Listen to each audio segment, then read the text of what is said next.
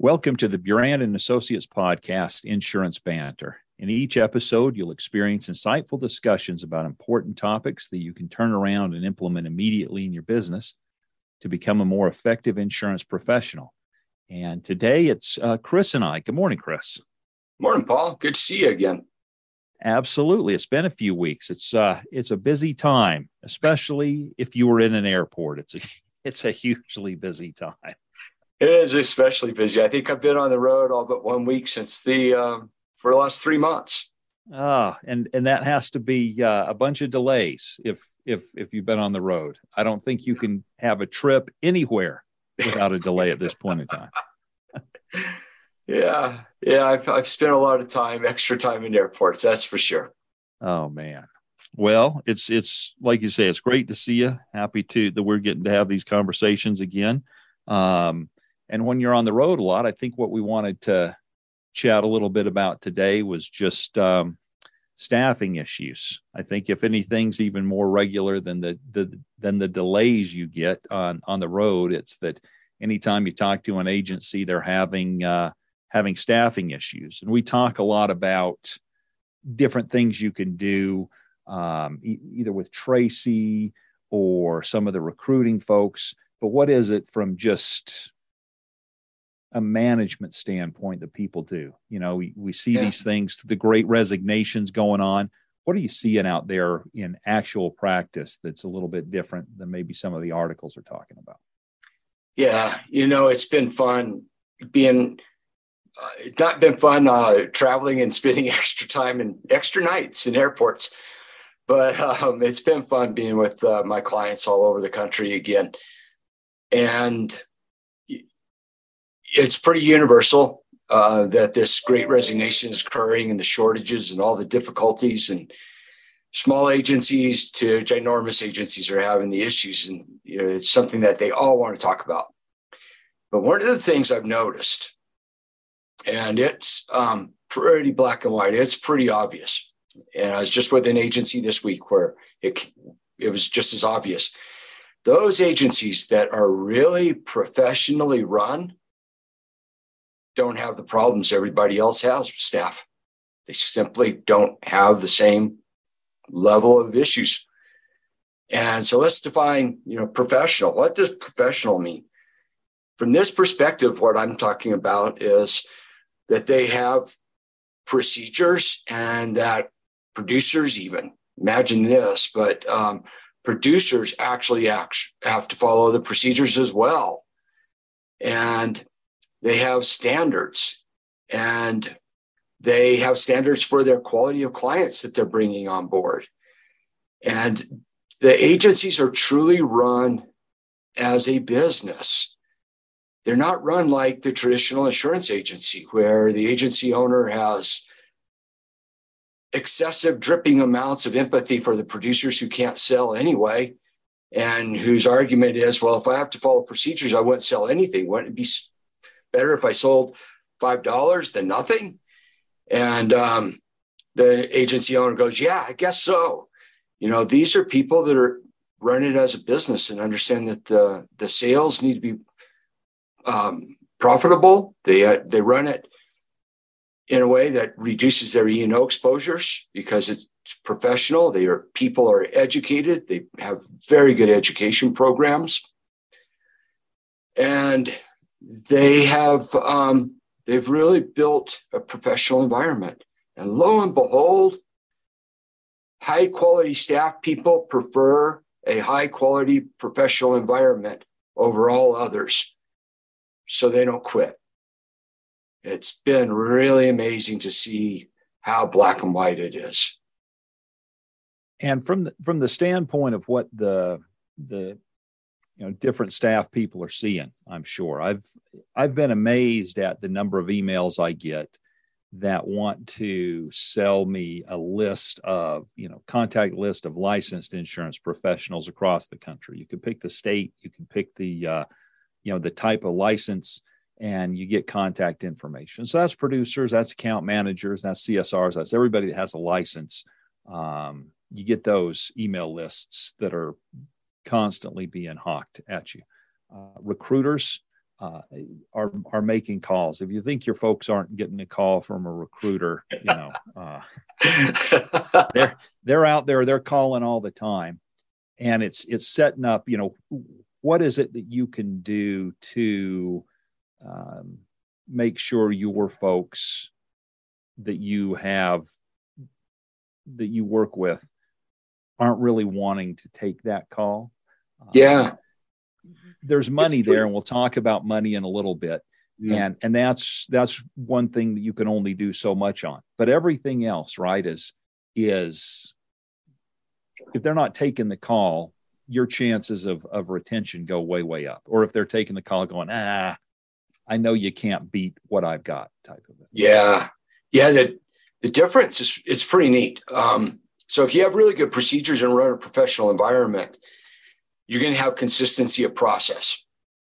Now, I've been talking to clients about the need to have consistency of process for 25 years. I've built my own software, my own algorithms to measure consistency of process. And agencies with the highest consistency of process have the fewest people leaving and not even taking the calls. It's pretty impressive, the correlation. I have a client who always told me that consistency of process wasn't that important. It's more important just that everybody be nice and lovey-dovey. But now he's lost, it's a large agency, and they've lost probably 25, 30% of their people, including the people that he thought wanted a lovey-dovey work environment. It's the consistency of process is the big differentiator. And one of the key parts about this, especially in the commercial department, is when you have consistency of process, you build respect into your environment. I mean, think about it this way. You don't have consistency of process. Producers get to do what they want to do. They walk in last second. Hey, I need this quote. It's a quote that's that account manager has all kinds of other things to do. The agency's probably understaffed, so she probably has extra things to do. And the producer walks in and starts demanding something out of the blue. That's disrespect in and of itself, black and white, disrespectful of that person and that job. If you have consistency of procedure, that doesn't happen. So you have a less stressful environment, you have a respectful environment. And that's hard to find in the insurance world in many ways. So those people don't, in those environments, those people don't take the calls. And that's my number one recommendation. It's not about money within reason. It's about a respectful, positive work environment. I could tell you a story with and what we did at one point. We had a producer that could sell, absolutely could sell, which is very hard to come by in a lot of ways. But it was what you described. It was always last minute. It was always, there was no process. There was no procedure to it. It was always a struggle for the back office. And so while business was coming in the door, the ability to put it on the books and keep it on the books was very difficult. And we'd have that staff turnover, burnout type of thing.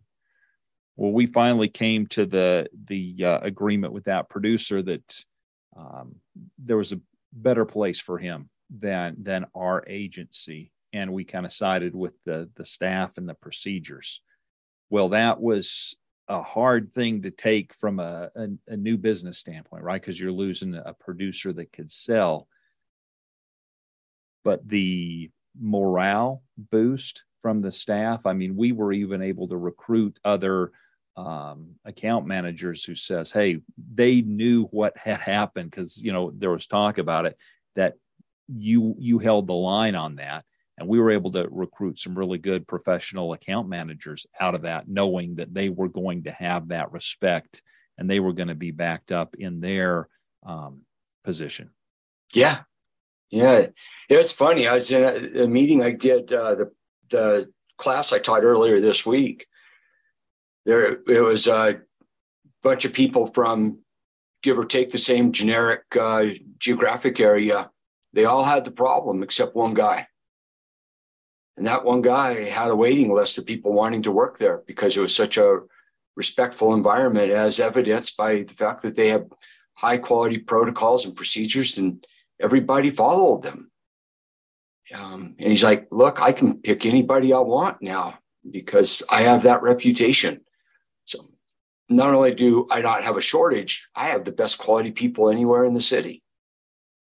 Yeah. I mean, what are people looking for? Well, let's talk about the money piece just a little bit, right? Because that is something that I know where we're at.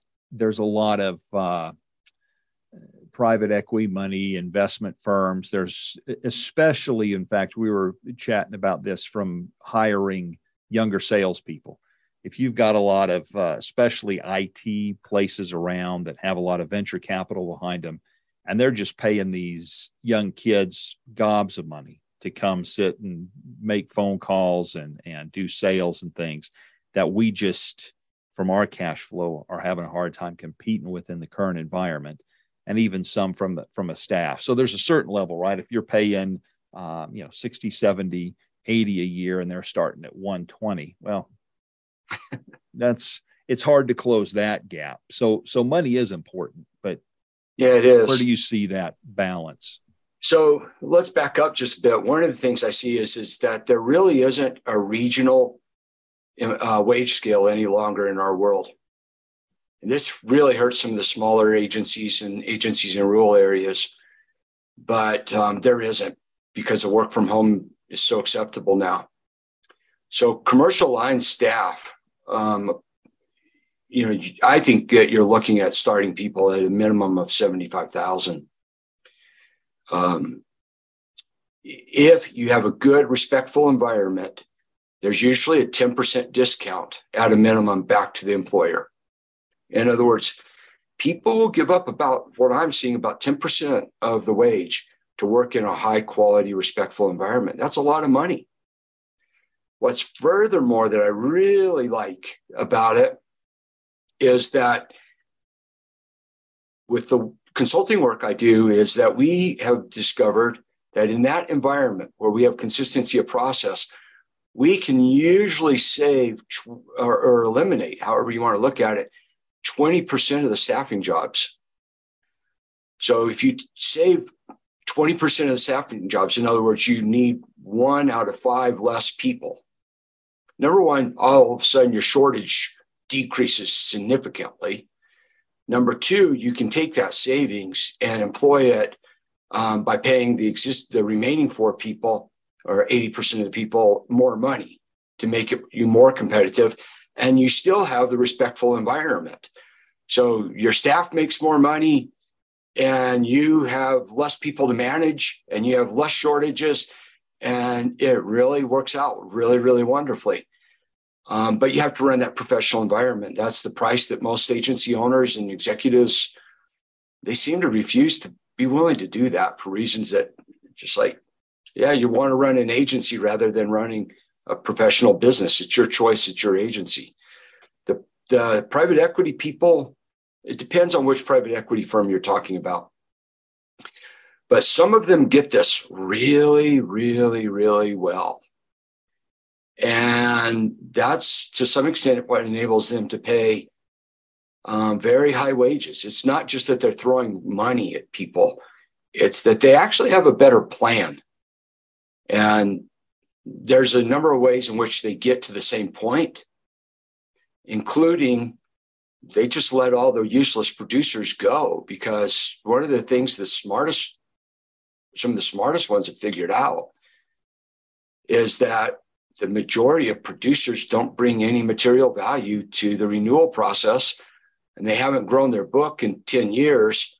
So what good are they? And you can take that money and give it to higher quality staff people who actually are critical to keeping the business on the books. And all of a sudden, especially if you have consistency of process, and you can pay an account manager $120,000 a year and still be just fine with your profits. But you got to manage it that way as a business instead of, some kind of private socialistic communist program to subsidize producers that otherwise can't cut it in life. It's kind of that simple. And you brought up a key point there with that. There's no more regional wage scale, really. I think we've seen and experienced that with either talking to our peers who have lost folks and where their people went, to the calls that I know some of our folks are getting, to, even some of the people we're trying to look at, is that, and it's especially not fair if you're in a rural area, a smaller state, and I was just in Florida, and I'm driving around thinking, man, I could have an agency that's a third of the size and make just as much money, given the premiums that an account can generate there versus somewhere else. So it is, life's not fair in a lot of ways, but I think you're competing against agencies in those areas that are looking for staff people that will. Paul, as a side note, though, for all listeners that don't know Florida, unless you have a really horrible enemy, you don't wish the Florida problems on anyone. And those agencies down there need considerable extra staff people right now, because the market is a nightmare market down there. It is a horrible marketplace.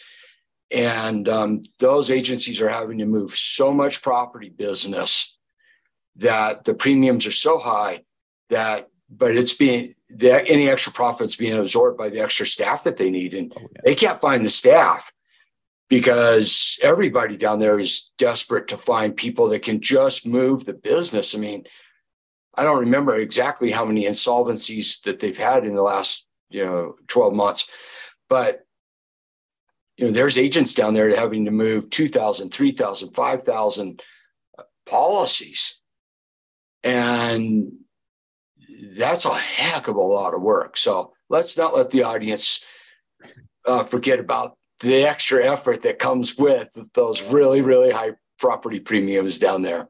Yeah. And that is absolutely true. I did not want to stay down there and jump into that market, but just from the standpoint of they're looking for staff, desperate to try to find them, and will absolutely, agree to remote work arrangements and pay a premium for it. They will.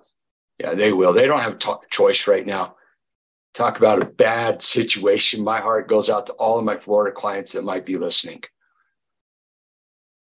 really does. So, on the wage part, going back to that in general, I'm definitely seeing small rural agencies get robbed of high quality staff.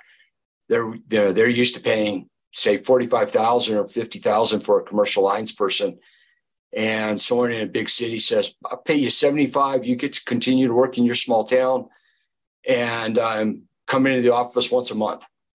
I mean, that's like, wow, that's a lot of extra money, right? Your cost of living getting increased. It's all kind of pure profit to that person. So I think this whole situation is really hard on those agencies. But I do think agencies need to be looking at greatly increasing their wages. One of the source I'd encourage everybody to look at, because I think it's the most current and best source out there. The Insurance Journal runs a salary survey by position every February. And I really encourage everybody that's listening to go check that out. Check out last February's salary surveys. I find in my consulting practice that most agencies are not aware that that last year's salary survey showed how high staff salaries had jumped. And they do it by position, and they do it by region, and they do it by a bunch of other categories. So it's a really valid salary survey that everybody should consider when they're setting their wages. And it did jump. It did jump. I remember being shocked when we reviewed that earlier this year. It really did jump. And I've been working with a couple of recruiters and kind of testing the waters as to what they think it is today, right now. For quality people, it probably jumped another 10%. maybe 15 in the last 6 months, 9 months.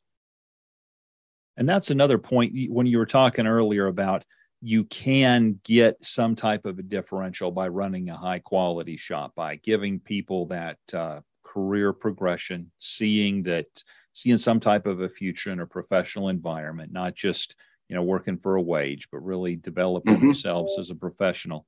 You can make up some of that. Another thing I think that we've tried to do that could give you some additional staying power for some of your folks is if you address that salary issue before they get the call. If they're coming to you and saying, hey, I just got a call from a recruiter and I can make X number of dollars, I really like it here, but that's a pretty big jump. And then you try to negotiate the money. I think you're negotiating from not a very good position because you weren't proactive, you were reactive. But if you were proactive and at least tried to close the gap that's there, maybe you don't close it all the way, but you've made an attempt. I've seen that pay dividends as well, because the people go, well, I know they're trying. They're aware of the situation. They're trying to make the move up. They're proactively taking care of me. I'm willing to give you the benefit of the doubt, where if I had to come to you with that, I wouldn't be. Yeah, I agree. I think that's excellent strategy. I think if you take what you just explained, and you take consistency of process and respectful environment and all of that, I know for a fact when I've had the opportunity to work with the few agencies that really are serious about being professional, running their agencies professionally, that you can probably save 20 to 25% of the number of people you need to employ. The remaining people that you employ, I don't think you have to pay full wages you save some money, like you just said, and like I've explained.